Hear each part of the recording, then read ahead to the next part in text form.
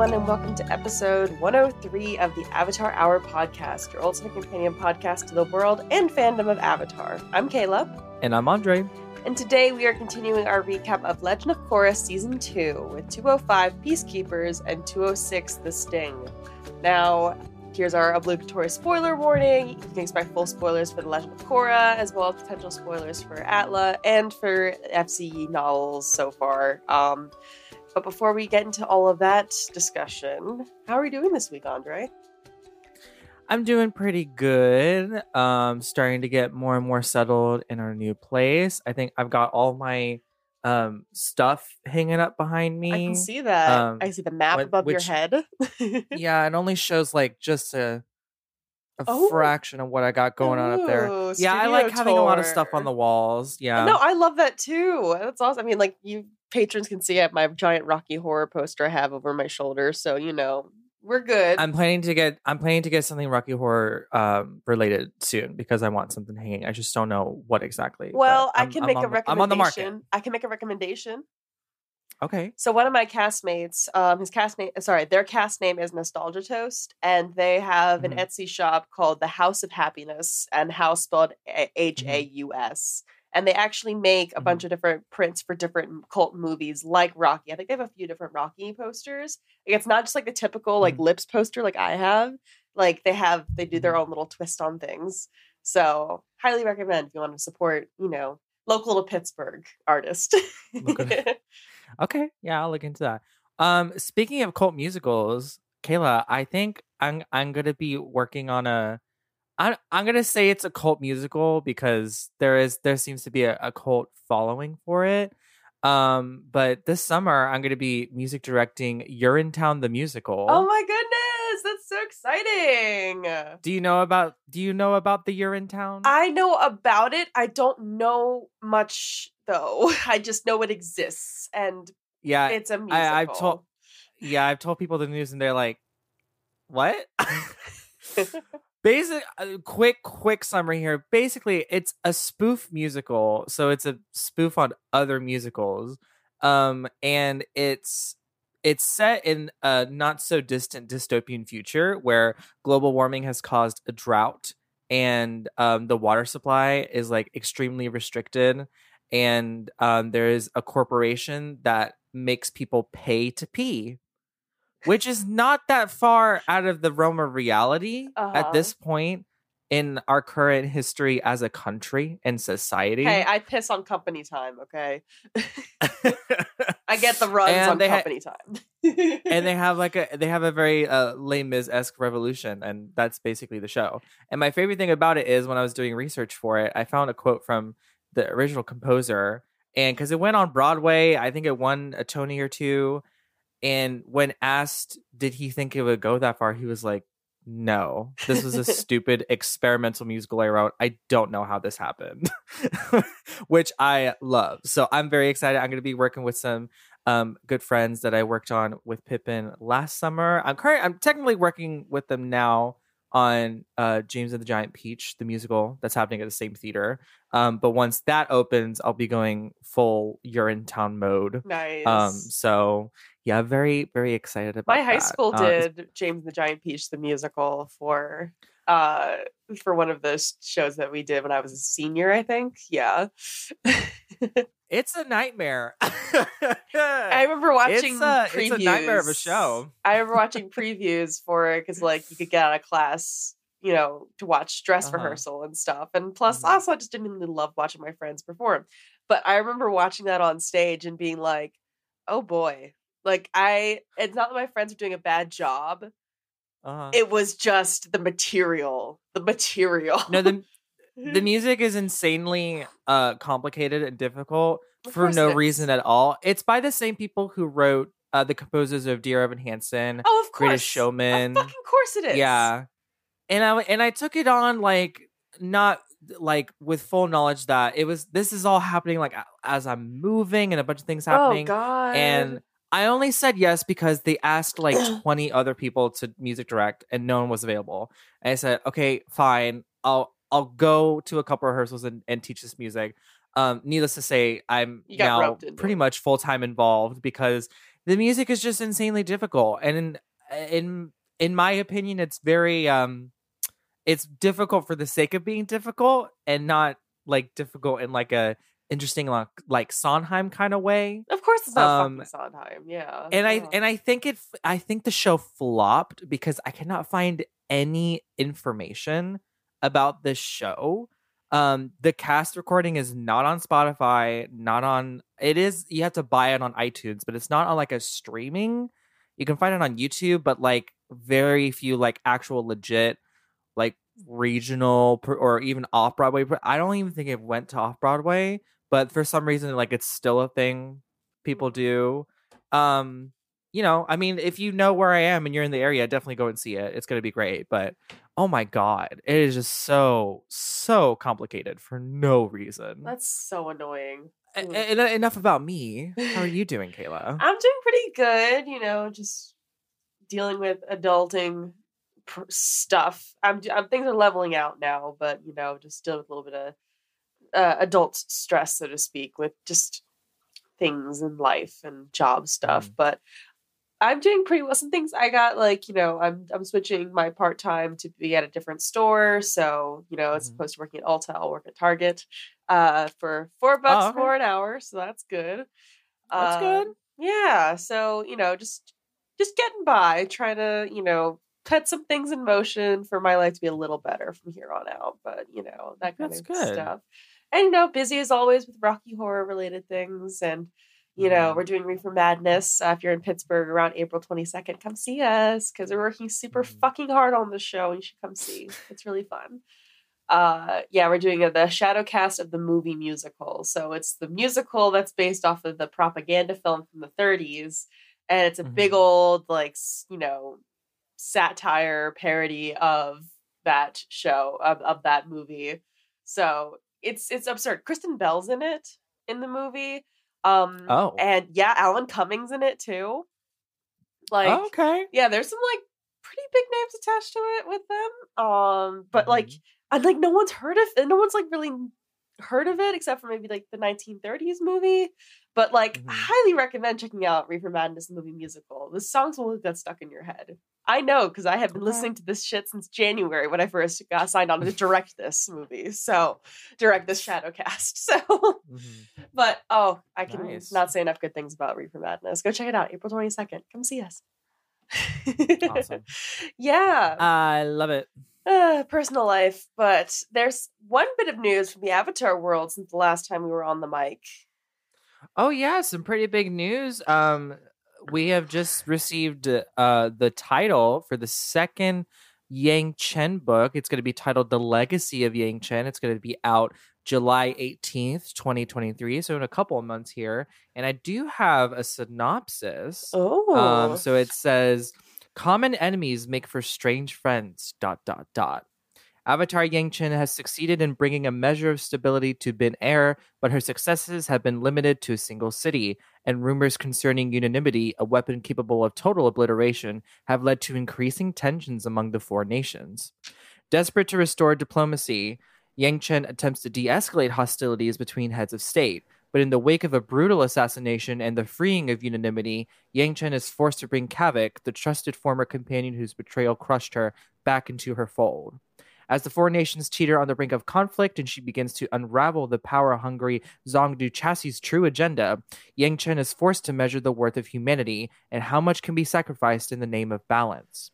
This taut and provocative fourth installment in the Chronicles of the Avatar series follows Avatar Yang Chen as she charts the course of her legacy, finally making peace with her choice and facing Avatarhood with the courage it demands. Okay. So pretty normal state of affairs for an Avatar book. Yeah. I'm interested to see what this brutal assassination is. Maybe the Earth King. I don't know. And I'm interested to see how Yang Chen is just kind of forced to bring Kavik back into the fold. And obviously, we left the first book. Spoilers. We left the first book on they weren't on the best of terms, we can just say. Yeah. So yeah, this seems to be a bigger book in scale. I'd say the first book was pretty like it was pretty small scale. It was pretty like very intimate. But now we're involving all of the four nations now that this unanimity thing has been revealed, and we won't say what it is. But yeah, I mean, I'm excited for it, and we'll see how it goes. July 18th. We'll see. Yeah. Any thoughts, Kayla, on the synopsis? Like, honestly, Donna Yang Chen kind of left, like, not saying like a bad taste in my mouth, but I did not like Donna Yang Chen. And I, as much as I gave it time and I don't like it. But so I will still obviously you'll still cover the book and I'll still read it and think critically about it, all that stuff. Rain or shine, we will read the book. Yeah, but let's just say that my excitement and anticipation for it is significantly lower than what it was before Dawn of Yang Chen. Let's just say that. Yeah. And maybe we'll shake things up this time around and maybe do a couple more chapters than we normally do instead of like the 4, maybe to get through it a little bit quicker. But yeah, like, I mean, I'm willing to give it a shot. Maybe this will be, you know, kind of tie up some loose ends. Maybe there's some things about Dawn of Yang Chen that will be explained further in the next one. You never know. I will give it a fair shot.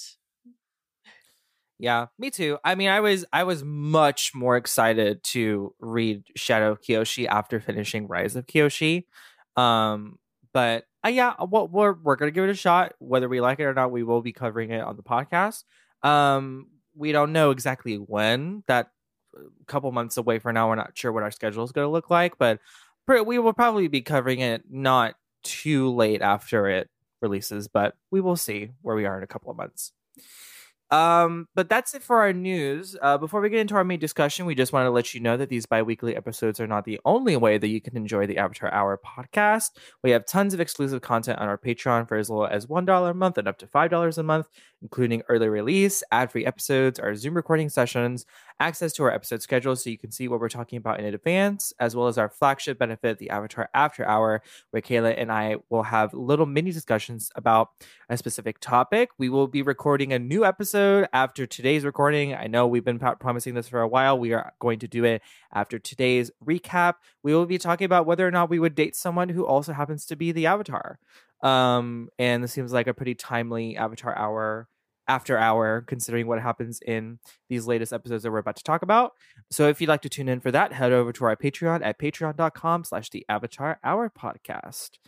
Without further ado, Kayla, you want to just go right into it? Yeah, let's do it. All right. Well, let's talk about 205 Peacekeepers. I'll let you take the lead on that because you basically said exactly what I was going to say with some of these.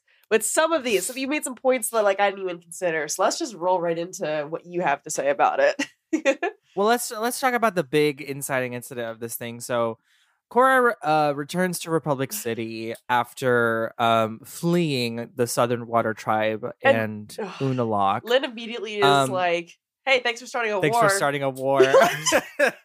Lynn is the best. I love her one-liners in these two episodes. Lynn, so the good. icon, the legend. Yeah, she has a great second one-liner that we'll talk about in the next episode. So she returns to Republic City. They're planning to do a peaceful protest outside of the Southern Water Tribe Cultural Center. And basically a terrorist attack happens. A bomb goes off. It's unclear whether or not it was supposed to actually harm people or if it was just to harm or destroy the building. Not entirely sure. It doesn't go too much into it. But I just want to ask, where did all these Water Tribe people come from? Because Republic City, as we've seen so far, apart from like Tenzin and everyone on Air Temple Island, everyone is pretty like, it's a mixed bag. Like sometimes you can tell who's from the Water Tribe, who's from the Earth Kingdom, but no one's blatantly in like Water Tribe garb ever. And then suddenly there's like a bunch of them in Republic City for this like peaceful protest. And not only Southern Water Tribe, but also Northern Water Tribe, who came out to protest the protest. And And I mean, I don't know, maybe they dressed up in support of their nation, but that was the first thing that hit me. I was like, where did all these people from the water tribes come from? I think we've seen Water Tribe people in the background and stuff like that. It's like, Republic City scenes, things like that. Mm-hmm. I think for like wearing more overt garb, maybe it's saved for particular occasions, like honoring certain holidays, for instance, especially because Republic City is kind of a melting pot, kind of like New York was with, immigrants coming in and things like that from other countries. Mm-hmm. So I say probably they're just setting aside their garb for special occasions or for, important cultural moments like this. So that's probably answering one part of that. I will say, though, the more stark divides between North and South, even in Republic City, Mm-hmm. I almost want to be surprised by it, but also I'm kind of not surprised by it. I'm surprised in the fact that, like, I thought that, well, it depends on how many generations Republic City's been around, Well, that's the thing of it is I think the water tribes were cool with each other until the North decided to invade the South. Then I think people were like starting to divide, even though it's implied that the Northern water tribe is sometimes has like an uppity disposition because they're more spiritual, they're more tied to their traditions. But yeah, I think it's only because of this civil war that's happening that people have come out like and really like divided over this. And I also wanted to talk about what we thought about Korra deciding to outwardly show her support of the South. This is a really tricky situation for me because it's like take the Unalaq out of it. There isn't obviously the North is in the wrong here. No one should be invading anybody, right? But I mean, compared to what the Fire Nation was doing in Atla, apart from Sozin's genocide, the Fire Nation was also invading many places and imprisoning people just like the Northern Water Tribe are doing now. And there's no way Aang could have been neutral in that, I don't think. So while I think in an ideal world, Korra should have remained neutral, this doesn't seem like what she's doing doesn't seem like something in the interest of keeping balance. This is like my people, this is my family that has been invaded, which is not to say that that's not like a good reason to do what she did. But it's an interesting question in things like this, because you could also argue like for Aang it was personal too. I mean, the Fire Nation completely wiped out his entire people. So I think both Aang and Korra have, and probably many other avatars have probably been faced with this of grappling between the nation they grew up in and the world they're supposed to serve. Yeah, I don't know. I think it's a really interesting place for Korra to be in, but especially in this episode, she is a very, very protective of her family and her roots, but also because she knows the larger picture of what's going on.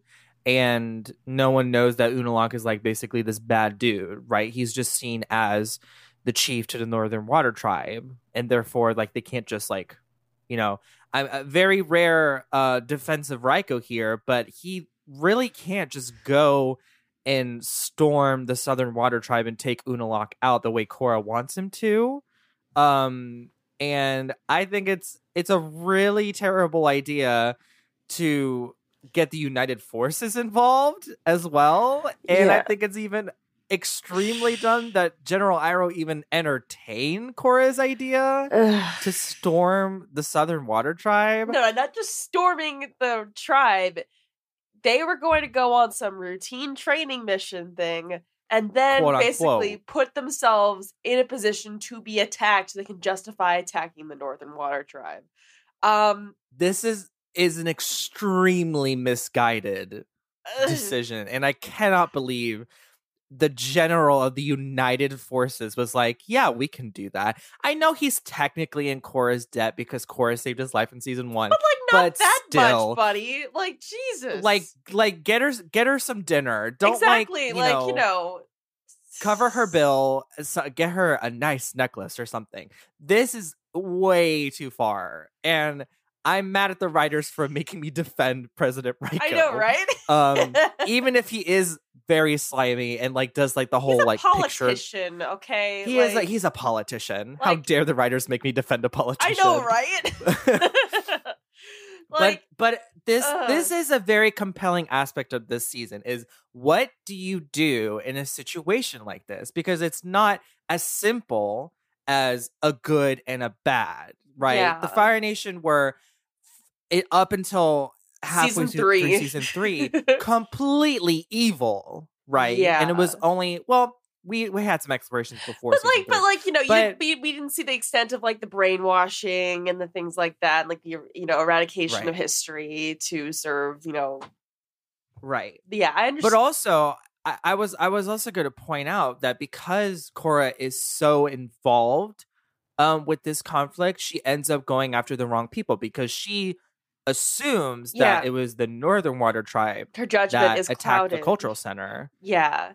I say, granted, that's what everyone else thinks because they're the obvious culprit. Yeah.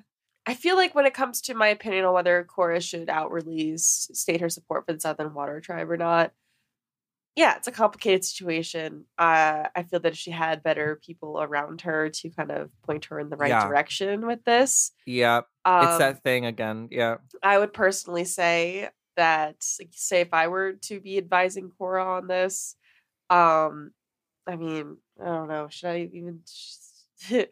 I would just say to, this is not as black and white of an issue as you may think. Somehow I'd have to figure out a way to put this to someone who blows up very easily when someone has a contradicting point of view to hers.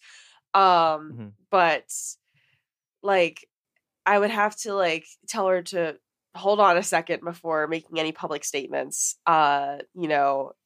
She definitely needs help on the public statement side of things of being the Avatar.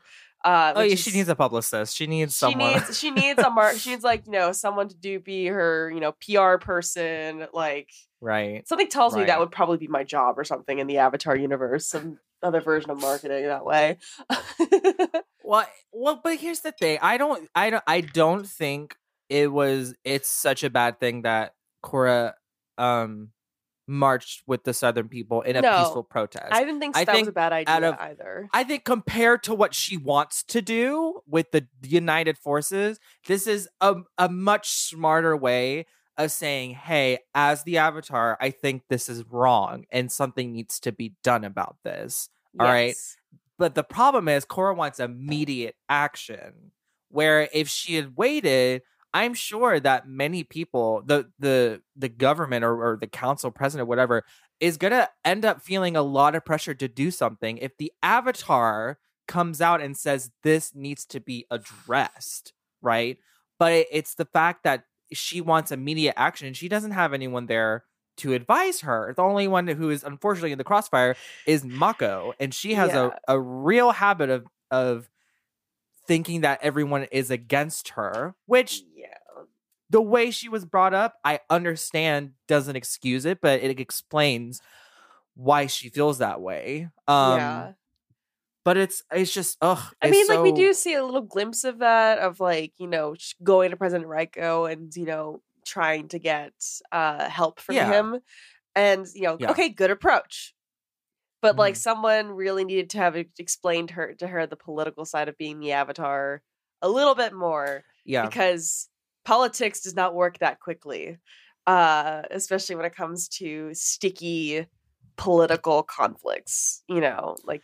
And I think Raiko even offers to work with her and try to find a diplomatic solution that doesn't involve sending troops to the Southern Water Tribe. Yeah. And I mean, I know that there is, like, when it comes to Unalaq and what he wants to do, and we're people who are removed from the situation and know what he wants to do. Right.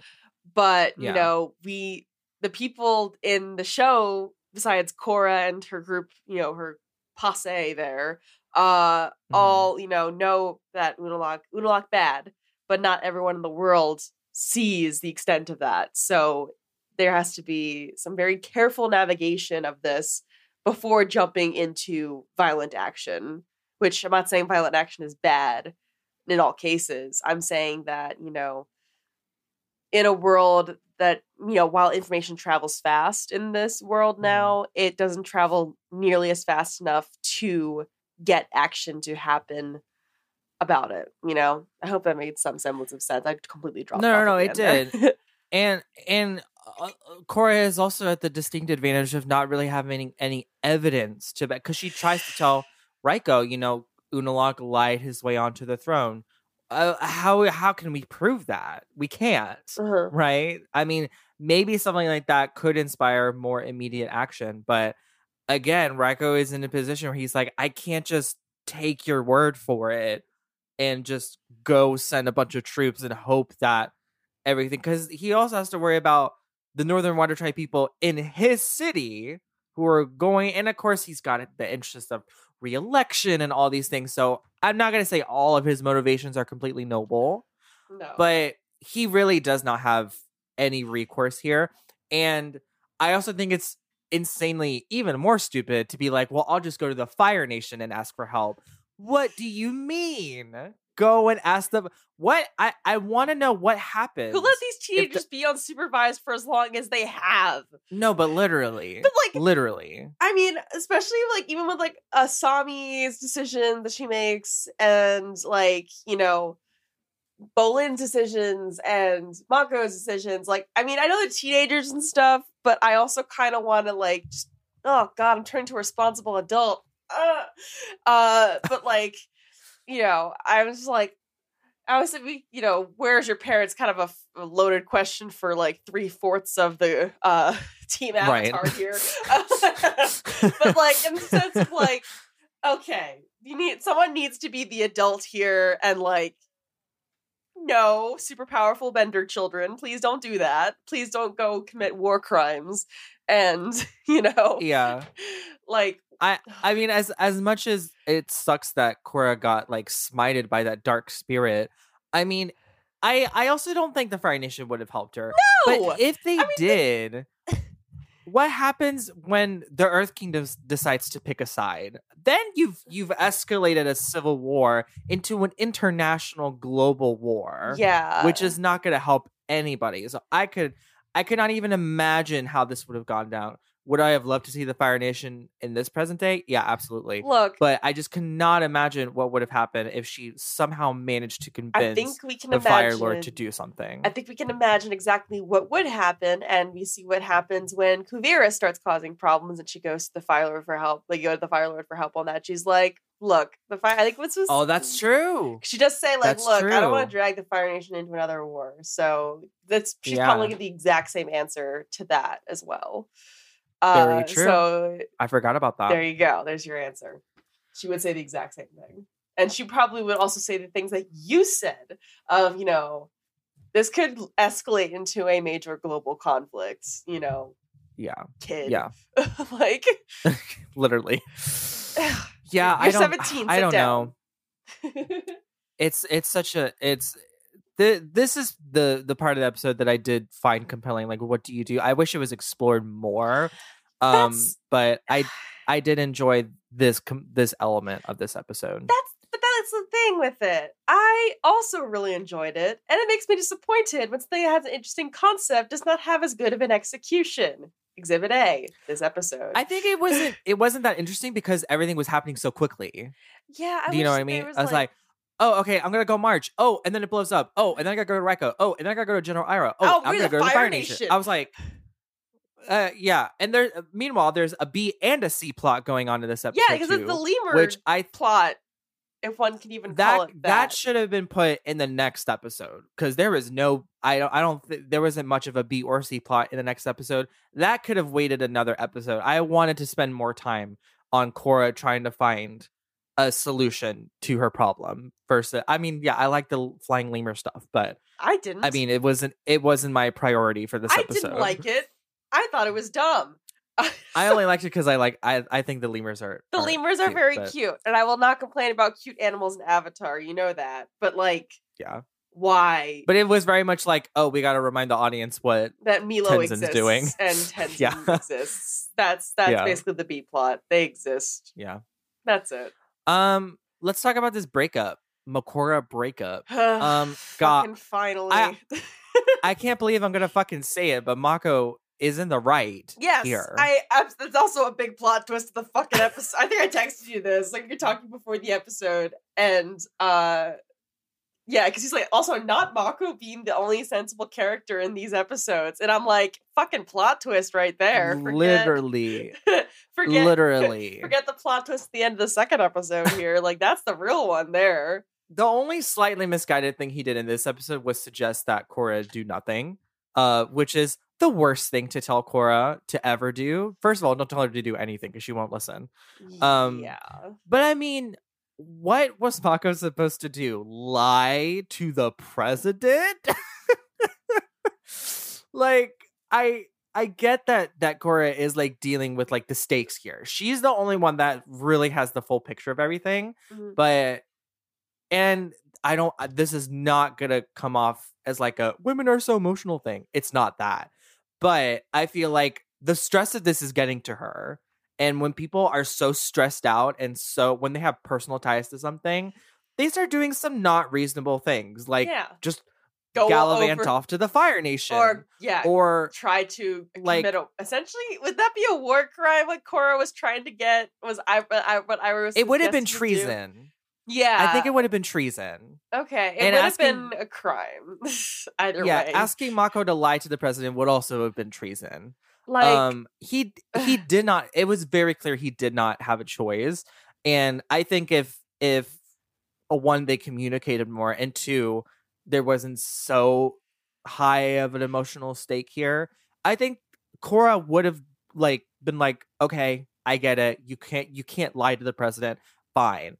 But I mean, she's also not, she's batting zero here in this episode. So it's like, I of course don't agree with how she handled things, but I get it. At least the episode sold me on that, of how stressed she is getting to this point. And again, I wish that they spent more time on like the emotional aspect of what Korra is going through. I feel like they could have taken a leaf out of the episode in season 1 when Korra was grappling with her crippling fear of Amon and what he could do to her, and they should have taken a leaf out of that book and exploring the emotional aspects of being the Avatar in a situation like this.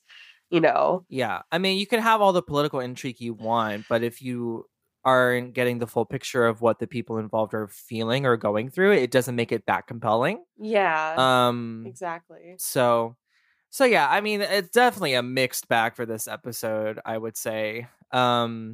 We have a B plot with Bolin, where it's the beginning of the Nuktuk arc, which my favorite thing was when he was doing the interview at the pro bending arena and they did the coughing thing again. Oh my god. I missed that. Yeah. I was watching the episode and doing notes, and so when the first silence happened and they coughed, I was like, oh, surely they're not going to do the cough again, and then they did it. I was like, oh my god, I love it.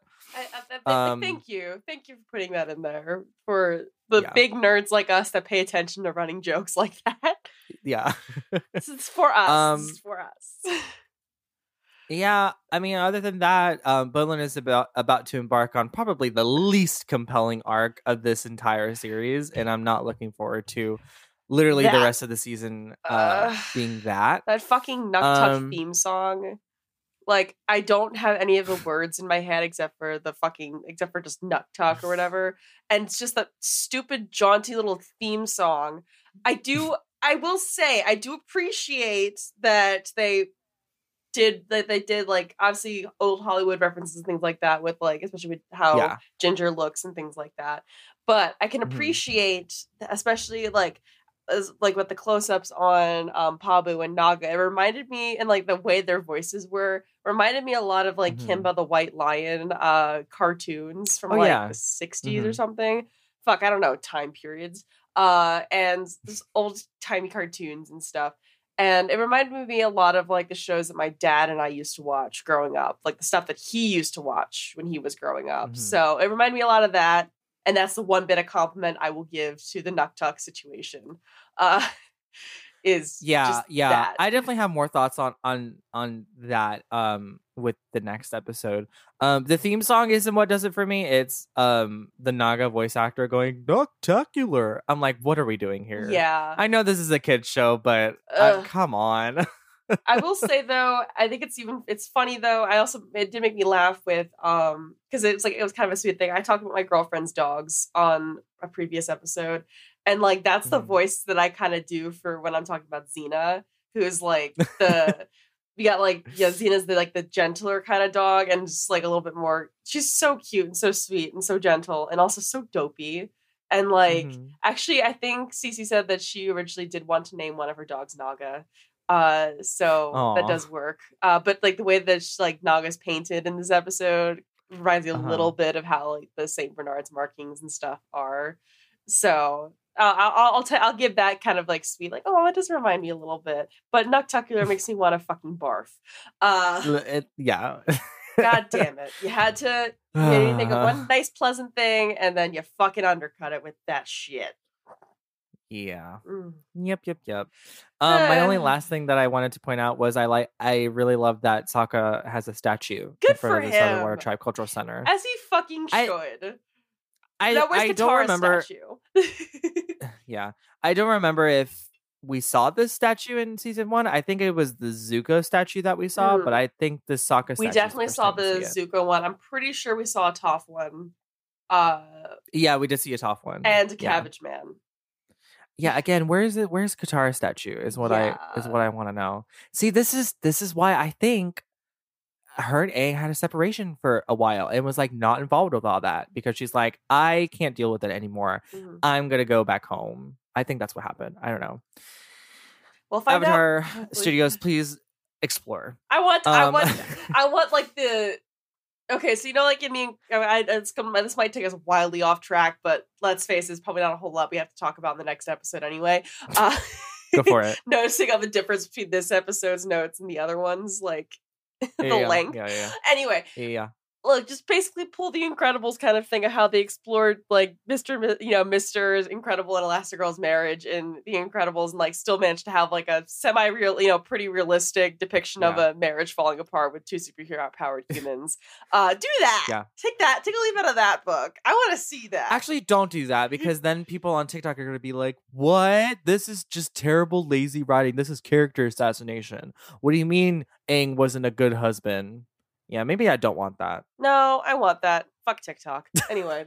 I just like to watch the world burn, I guess. I came upon a TikTok that was someone being like, I can't, I'm like really excited. They were like doing like a diagram of all the Avatar Studios projects that we know about. And I commented, I was like, yay, can't wait for all the Discord. It's going to be so much fun. Yay.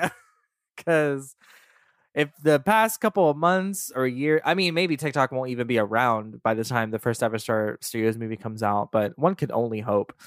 Okay, cool. Well, let's take a break and we'll do our final thoughts on the next episode.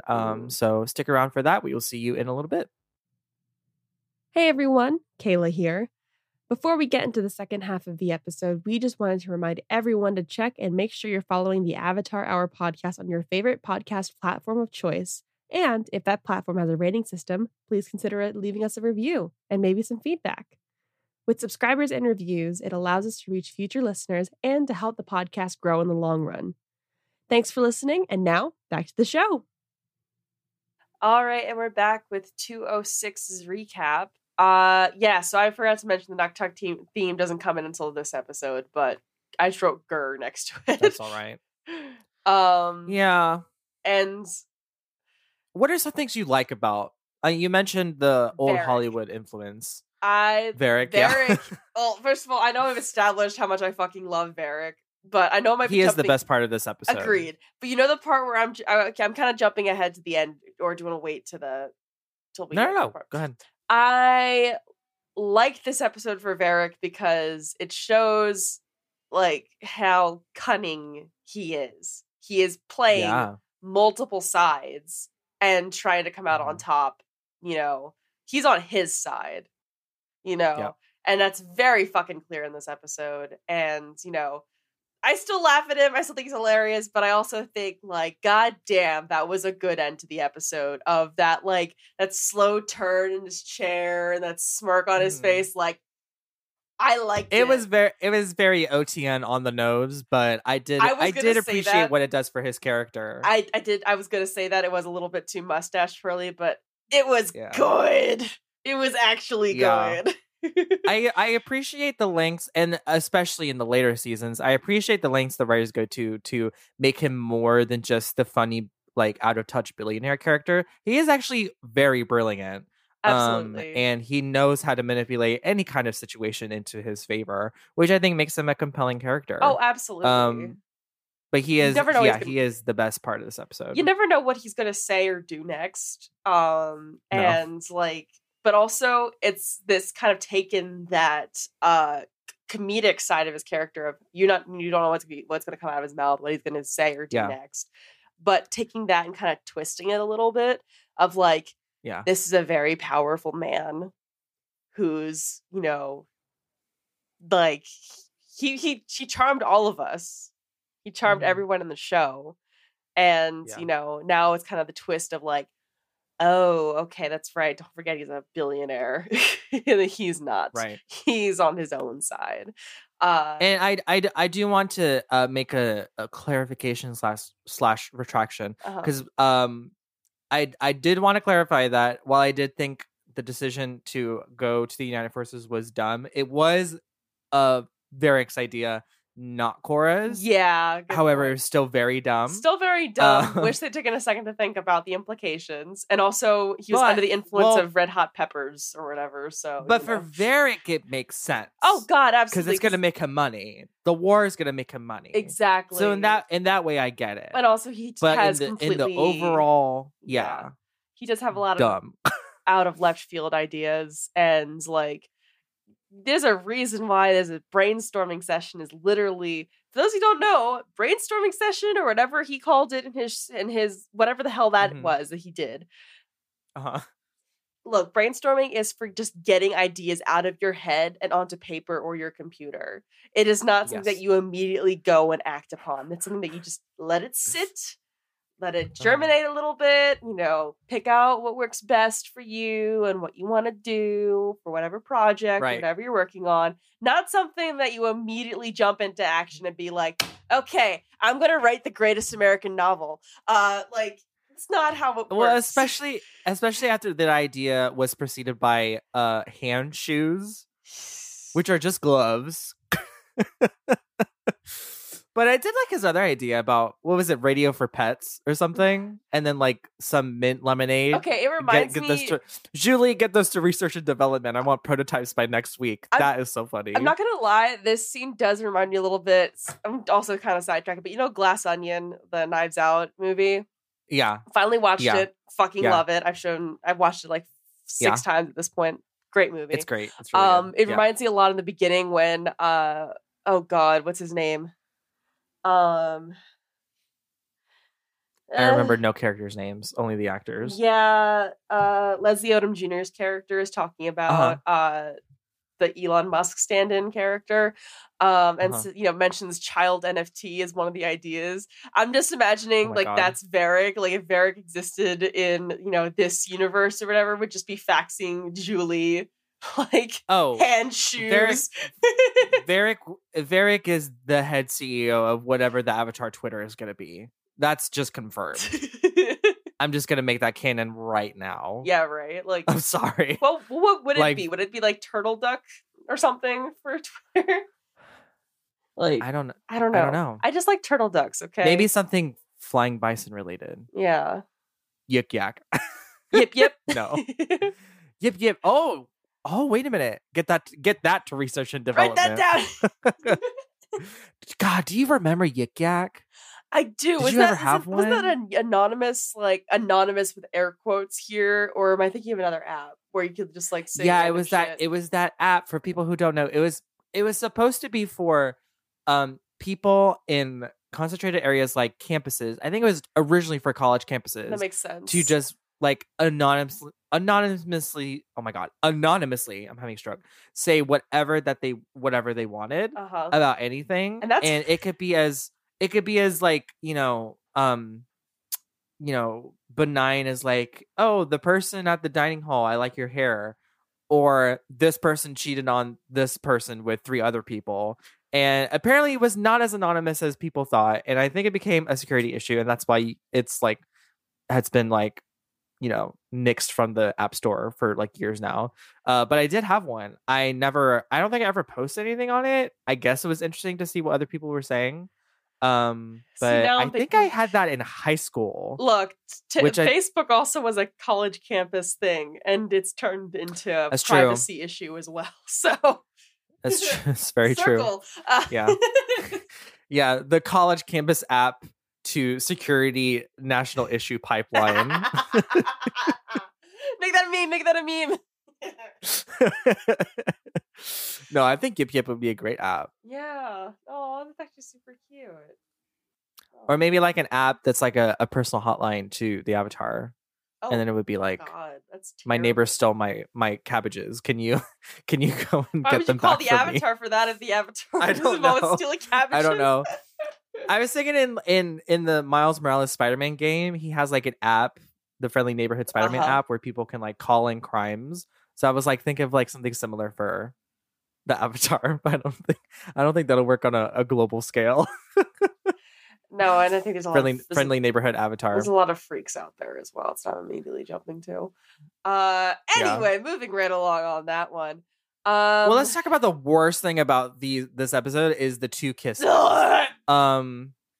So Bolin is tempting fate with a sexual harassment claim and decides to like kiss Ginger. Look, Me Too hasn't happened. It's not in the script. Me Too hasn't happened yet on the Avatar. Oh, he would have been Me Too'd into oblivion, and I don't say that facetiously. Like, I think like that would have very much happened. Very weird. That is not anything I would ever see Bolin doing. No. And like, there's a whole thing this episode of like, oh, it's like it's going to his head. The whole famous thing is going to his head. But that works. I don't think this was. That only works when it's like, like goofing around with like Mako and stuff, like the whole hat rack thing, that works. Oh no, yeah. The hat rack, or, the hot tub, that was funny. Or, the funny. Whole like, him like Mako being on set and he ignores him until he refers to him by his character name. That was a good example of that. However, the non-consensual kiss there and like his assumption that Ginger would be into him just because her character is in the movie.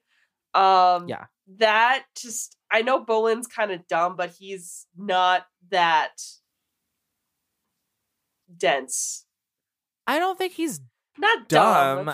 He makes dumb decisions. he has himbo tendencies. Yes, absolutely. And I think part of it is because Mako parented him like way too much, and he doesn't have that same sense of independence as maybe Mako does, or like at least emotional intelligence. But granted, he's still only 17, 18 at this point. Yeah. But I think it's still, but like, you should know better.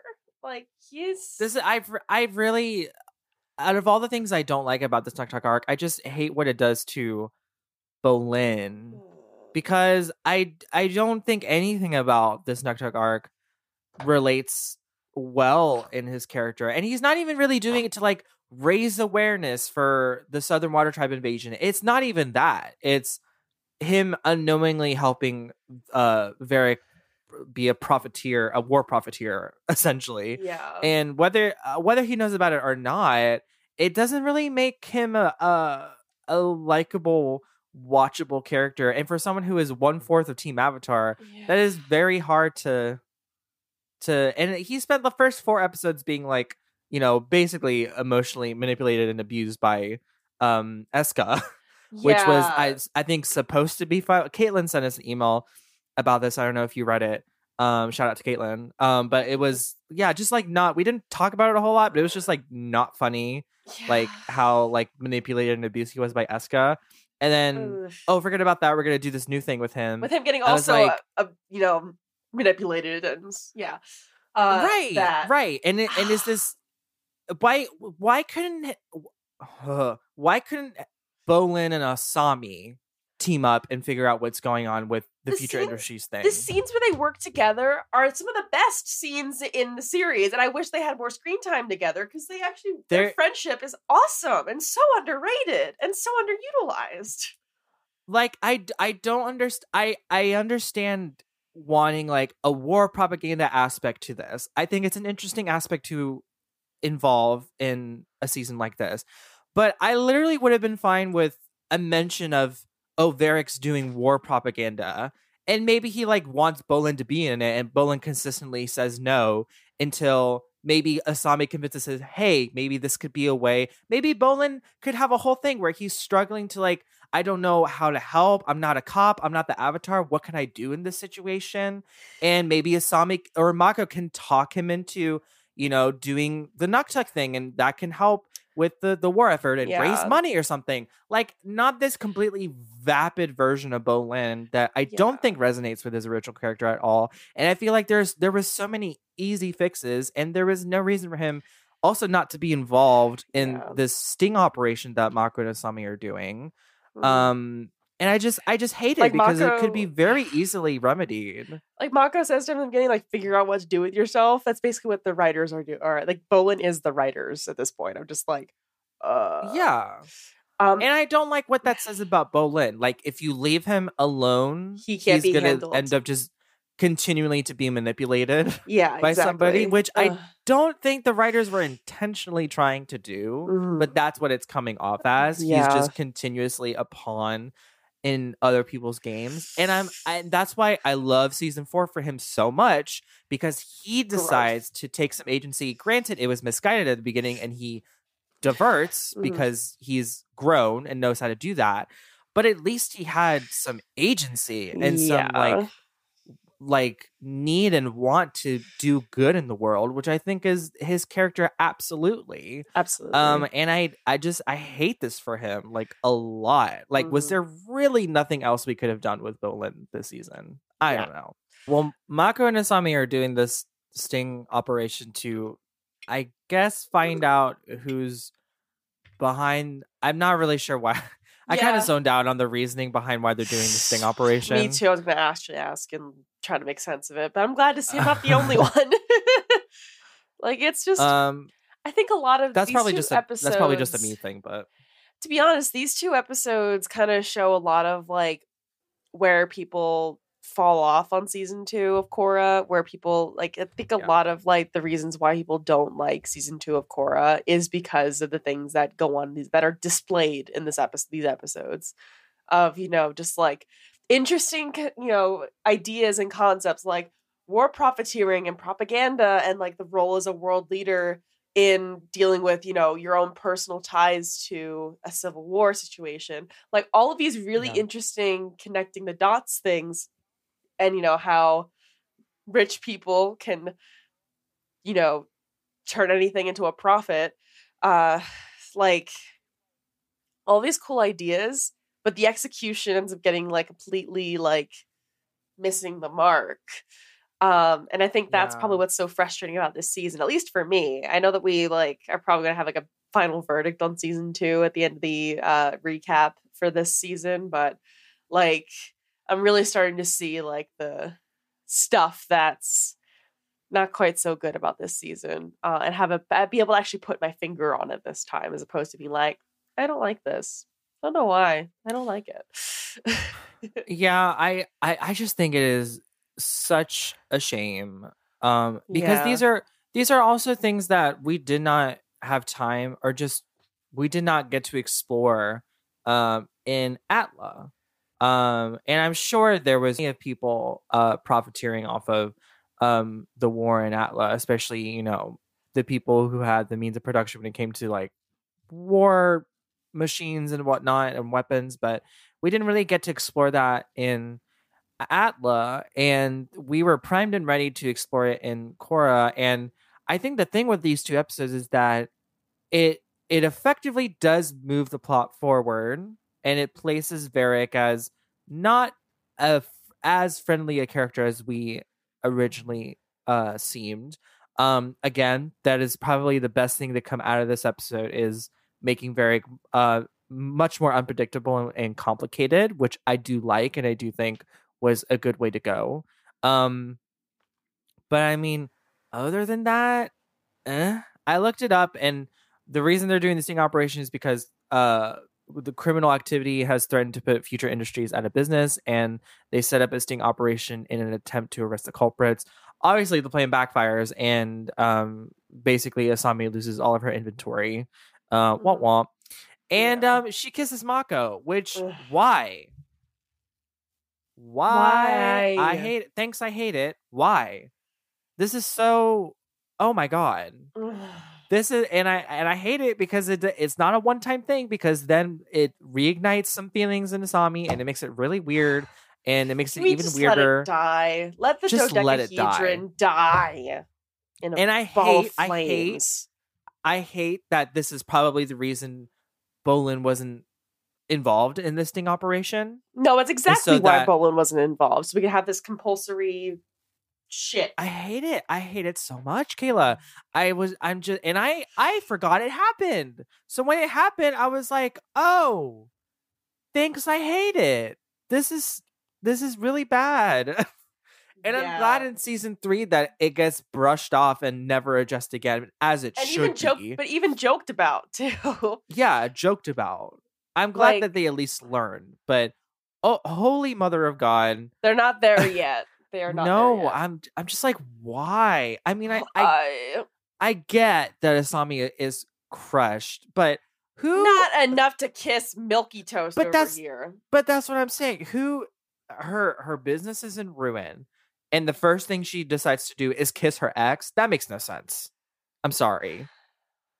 Who's gonna do that? Ew. Freshly after a breakup too, mind you, which for some reason Mako doesn't tell Asami about, which we don't really get an answer why. And we get some hints in the very beginning, like Mako's looking at a picture of him and Korra sad. So we get some hint that he's tore up about the breakup a little bit, but not really, because we had to go and do the sting operation with the triple threat triads who double crossed them and were hired by Varric and all these things. And I'm just like, but I mean, again, I'm so shocked how much these 2 episodes made me agree and sympathize with Mako a bunch. I know, right? And at the very least, they tried to do more with his character. And I mean, I guess I like the thing of he's just a beat cop, but he's got so much more potential, and he's like fighting the man because the detectives are incompetent, and Lin won't listen to him, which again, I don't think Lin would be so like, you're a beat cop, go, you're not a detective, blah, blah, blah, blah, blah. Like, I think she would want to try and solve this as much as possible. And she does have some history with Mako, because they fought Amon together. So again, that seemed a little out of character to me too. I mean, I get Lin is a no business kind of woman, or no bullshit kind of woman. But I mean, I think she would have entertained Mako's theories, especially since they had no leads, they had nothing. It felt they like just had the assumption that the Northern Water Tribe was behind everything. It honestly just felt like it's just trying to put another obstacle to prevent.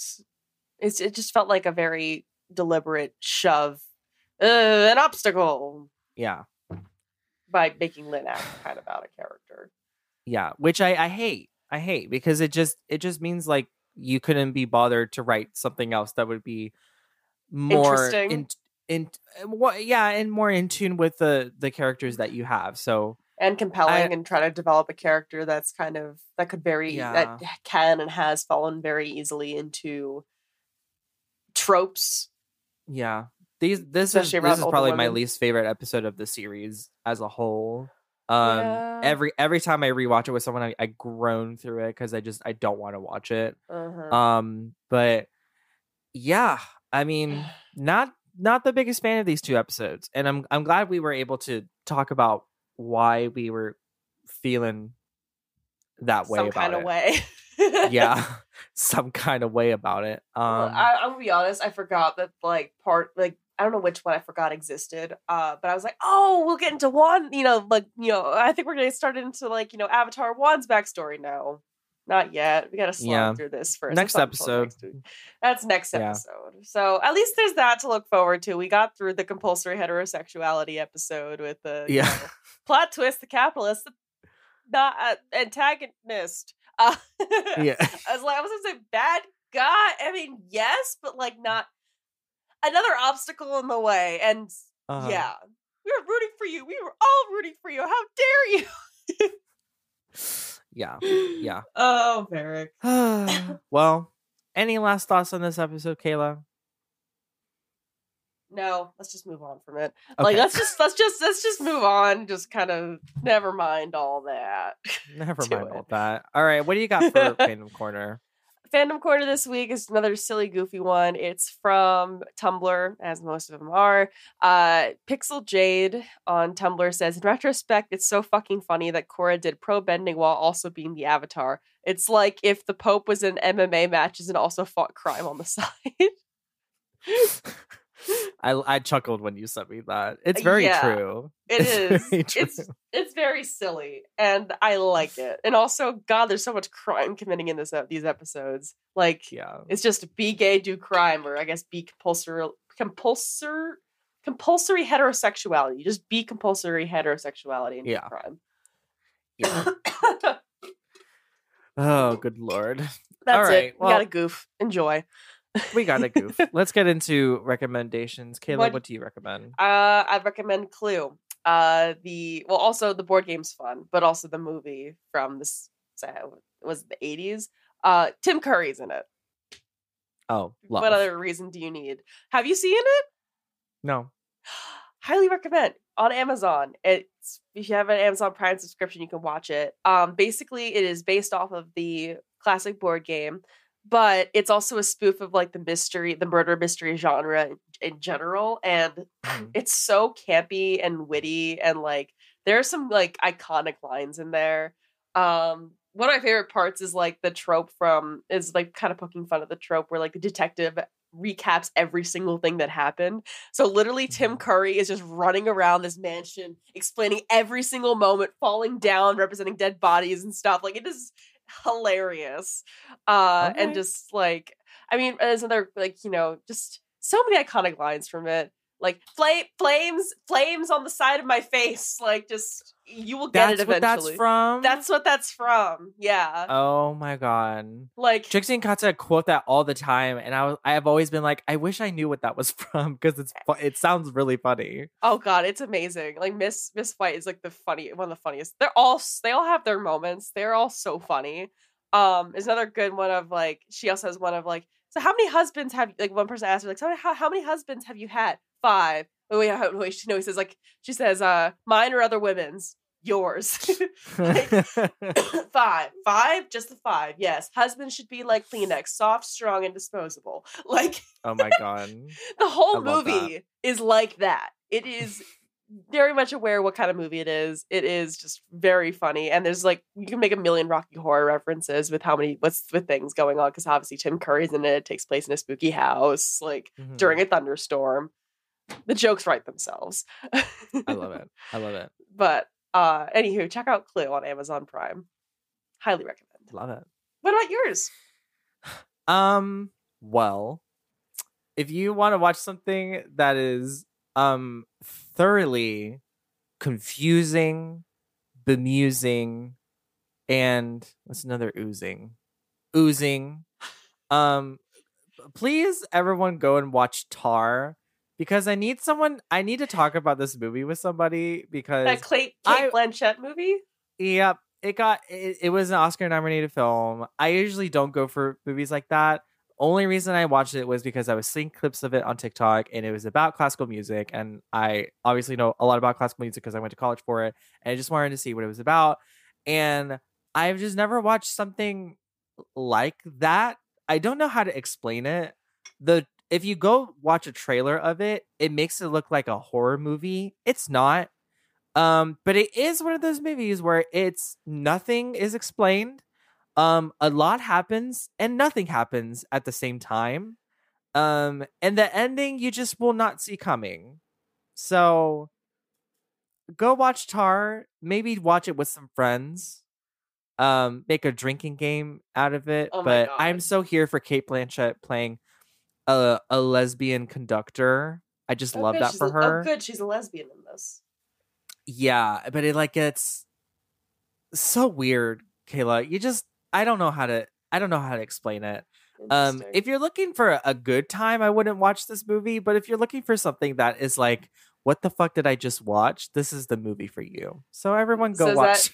Are you Tar. making a letterbox list with this of just? I guess you should. I mean the first 3 minutes of this movie is basically just black screen and like really weird like vocal music. It literally goes on for 3 minutes, and it is very much like this is cinema. But at the same time, it like knows how ridiculous it is. I don't know how to describe it. You just gotta watch it. You don't have to. In fact, if you like movies, probably don't watch this. But if I don't know, you have a very specific taste in movies, Kayla. So I think maybe you would appreciate just how insane this movie is. Yeah, I do. I do appreciate I mean, most of my recommendations when I talk about like my movies like Shock Treatment, for instance, is definitely a what the fuck did I just watch? But at least Shock Treatment. No, yeah, that's this movie. That's this movie. At least Shock Treatment has some bops, and that's why I watch it. Yeah, and it's one of those movies where you finish it and you're left feeling vaguely empty. Like, what the fuck did I just... It's not good, it's not bad, it's just insanely confusing. Okay, interesting. But there is an entertainment value in it. And I can see a cult following starting to build on Twitter with this film. Because it was pretty much largely ignored at the Oscars, even though it was nominated for a couple of things. Yeah. But it was a movie. It was a movie. I would watch most convoluted recommendation you've ever given. Well, also, this is the only thing I could think of in the moment because I forgot to write it earlier in the show notes. But listeners, go watch Clue first if you're looking for a good time. And then maybe, if you're feeling up for it, if you're feeling up for a very weird movie, just go watch Tar. I do appreciate also about Clue that they act like they obviously have some very direct references to the board game in there, but there was one joke about involving the game that made me laugh. So check that out too. The only thing that has enriched my life, the only thing this movie has enriched my life with, is the ability to say Lydia Tarr would never do this. And I can say it about anything, and it can apply to anything. Lydia Tarr is a real person, right? Like that's it's not.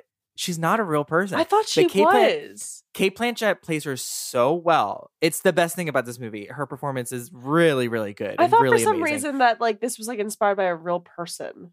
No. I might. It might have been, these but not not to my knowledge. Okay. I for sure know there was no one named. There was no Lydia Tarr out there that this was about. Maybe there was influences from like real life female conductors. Yeah. But it's a movie. It's a movie. And Kate Blanchett plays her like a real person. So I don't blame people for thinking that she was a real person. It's almost like she's an actor. No, but like, there's acting and then there's like being the person. You know what I mean? No, I don't. Because whenever someone like being a person, I'm just thinking of like method acting. When I think of method acting, I think of Jared Leto. Acting. And then when I think of Jared Leto, I want to vomit. So thank you for taking me down that rabbit hole. No, it's not. There's no butthole pondering going on here. There's none of that. It's just, she just is the person. I don't know how to explain it. Just please go and watch, or at least just watch a YouTube recap video of it. I just need someone to talk about this film with, because it's for lack of a better word, haunted me since I watched it. So oh my God. Anyway, we got to wrap this up. Yeah, we do. Oh my God. If you want to stay up to date on new episodes or meander about talking about Avatar and occasionally a lot of other things too, and see what we're up to in between episodes, you can follow us on Facebook and Instagram at the Avatar Hour Podcast and on Twitter at Avatar Hour. We also are on TikTok, which we occasionally post things on. So you can find us there at the Avatar Hour Pod. And finally, of course, if you have thoughts, theories, headcanons, or you just want to say hello, you can email us at the avatarhourpodcast@gmail.com like Caitlin did, who we gave a little shout out to in this episode. And also you can DM us. And before you go, please take a moment to make sure you are following or are subscribed to our show wherever you get your podcast, so you can have really weird, convoluted movie recommendations from me when I don't have anything else to recommend. And if you'd like to leave a review and let us know what you think about the show, reviews really help the show find more people and help grow our Avatar Hour family. So we'd really, really appreciate it. But otherwise, that is it for us today, everybody. We will see you next time to talk about Beginnings Part 1 and Part 2. Very excited for that. But until then, my name is Andre. And I'm Kayla. Bye, everyone.